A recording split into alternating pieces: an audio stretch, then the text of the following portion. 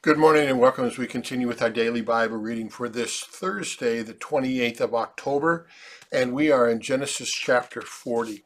Remember we left yesterday with Joseph going, being up in a great position of authority where God had allowed him to find favor with Potiphar. And then the real world hits, and Potiphar's wife makes a pass at Joseph. Joseph will not go for it, but the circumstances work that she ends up with his coat as Joseph tries to run away from her. He does exactly what we should do with temptation, and that is run from it, run as far as we can from it.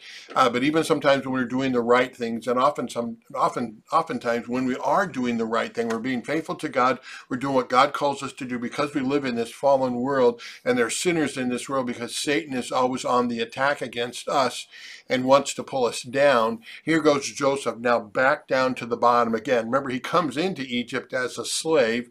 He rises in power because God shows favor to what he does, and Potiphar sees that, and Potiphar raises him up to a high position. But now we have Joseph going right back down. And here is Joseph in prison. But even in prison, Joseph rises because God is with him. Remember that wonderful gospel but in verse 21 of chapter 39. But the Lord was with Joseph. What a good example to us that no matter what the circumstances, no matter what we're going through, God is always with us. And he's he blesses what we do. We don't always see the results of that. It takes time. It's hard for us to be patient and to wait upon the Lord, but we ought to wait upon the Lord. And the very last verse of chapter 39 says, and whatever Joseph did, the Lord made it succeed. So sometime after this, it's a while that Joseph is there in prison. He has two people that are also in prison along with him, a couple other people that are from Pharaoh's court, and the cupbearer and the baker, and they both have dreams, and they wonder what that dream might mean, and they had no one to interpret that dream, is what the Bible tells us. And Joseph says this line in verse 8, do not interpretations belong to God? Now remember, we talked a while ago, we said, during this time they did not have the scriptures like we have, where we can read about the will of God in both the Old and the New Testament. We read about what God has done for us. We hear the very words of Jesus in the Gospels, where he tells us about life, what this life is going to be like, about eternity in heaven, and all that. They didn't have any of that right now. And so God oftentimes spoke to them in dreams. But here's the thing. Can God speak to us yet in our dreams? Yes, he can. But we always interpret it in the light of the rest of Scripture. It needs to be consistent with what the Word of God says to us. If it's telling us to do something that's contrary to the Word of God, then we say, hey, that's from the devil. That's not from God.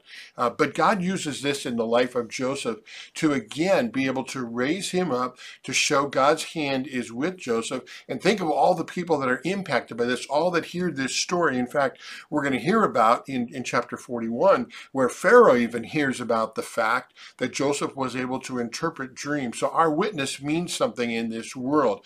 Our reputation that we have. Jesus said, let your light shine before others, that they see what you do and give glory to God. So we need to be aware of that in our lives too, about the ways that God is going to use us. When we get down, when this life beats us down, whether it's people maligning us for being Christian, whether it's health issues that happen in our life, whether it's just day-to-day kinds of things, the promise here through Joseph's life and the example of Joseph's life is that God remembers us. God remembers us. Now, it's interesting that I would use that word because when what happens to both the cupbearer and the baker comes true, exactly comes true. Joseph asks them to remember him, and of course the cupbearer does not remember Joseph, and that's how it ends in verse 23. So what an example for us too. People in life may forget us. We won't always be remembered, but God promises he will always remember us and that he's always with us. And we see that example in Joseph's life. So God bless you. Read in chapter 40.